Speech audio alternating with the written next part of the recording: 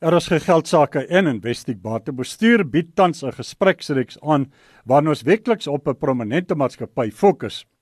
In die reeks getiteld Terug na die toekoms bespreek ons die ontstaan, sakedeurbrake en beleggingswaarde van die betrokke maatskappy.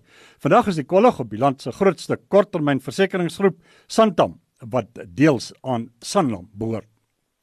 Op die lyn uit Kaapstad, Serene Barnard, ontleder by Investec Batebestuur. Goeiedag, Serene. Hi Andries. Serene, kom ons neem 'n paar tree terug in die geskiedenis. Waar het alles vir Santam begin?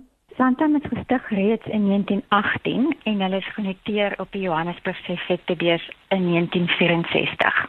As ons kyk na die geskiedenis van die maatskappy, dink ek een van die belangrike deurbrake vir die maatskappy was die aankoop van Guardian National Insurance in 1999. Dit was 'n baie belangrike transaksie vir die groep, want dit het hulle markaandeel 'n aansienlike hupstoot gegee in die mark en het dit ook hulle kommersiële en korporatiewe besigheid aansienlik versterk.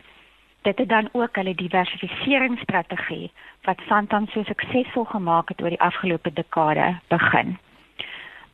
So buiten produkdiversifisering het Santam ook oor die afgelope dekade gefokus op diversifisering van hulle verspreidingskanaal. Vandag word 17% van bruto premies geskryf deur bronne buite hulle tradisionele makelaarsnetwerk. As deel van hierdie strategie het hulle in 2010 hulle houe maatskappy Sanlam se 70% aandeel in MyWay oorgekoop en hulle besit 100% van MyWay vandag. MyWay is 'n direkte versekeraar, met ander woorde hulle verkoop versekering deur die internet of oproepsentrums.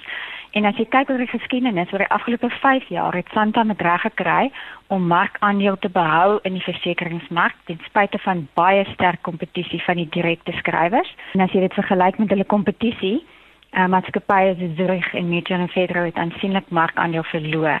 Die laaste deel van Santam se diversifiseringsstrategie is basies 'n geografiese diversifisering. Daar het hulle saam met hulle houe maatskappy Sanlam en SCM belê en hierdie maatskappy het vandag belange in Malawi, Indië, Nigeria, Maleisië en verskeie ander lande in Afrika. So die groep het oor die afgelope paar jaar rekordwinste en rekordaandeelpryse behaal.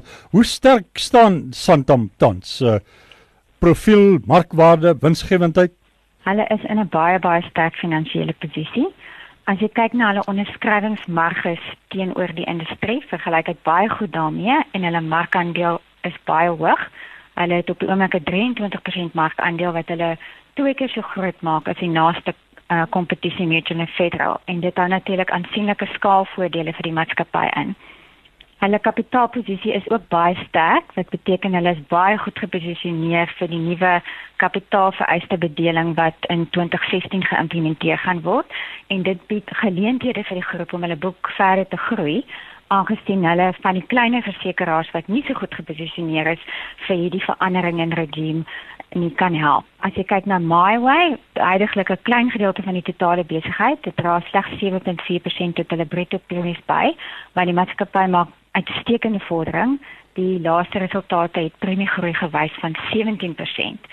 En MyWay se onderskrywingsmarge is reeds 10%, wat nie sleg is vir 'n besigheid wat nog net 7 jaar in bestaan is nie. Die SCM besigheid is op die stadium ook baie klein, maar dit bied baie interessante geleenthede op die lange termyn. Wat hou die toekoms vir Santam as maatskappy in? Andries, ek dink as jy kyk na die korttermynversekeringsindustrie, dan groei dit min of meer in lyn met BBP. Santam behoort in lyn met die industrie te groei en dan het hulle verskeie nuwe inisiatiewe wat hierdie groei bietjie sal versterk. Hulle het byvoorbeeld onlangs 'n herversekeringsbesigheid begin wat herversekering doen in ontwikkelende lande. Die SCM besigheid waarna ek voorheen verwys het, behoort 'n bydrae te maak en MyWay doen ook baie goed. Die aandeelbeleggingswaarde, Santam se aandeleprys, die verdubbel feitelik die afgelope 5 jaar tot Februarie se rekord R245, maar sak sedertdien ietwat terug tot vandag se R223. Ja, Santam is 'n baie hoë kwaliteit maatskappy met uitstekende bestuur en baie goeie opbrengste op kapitaal. Ons glo op huidige vlakke bied die aandeel billike waarde.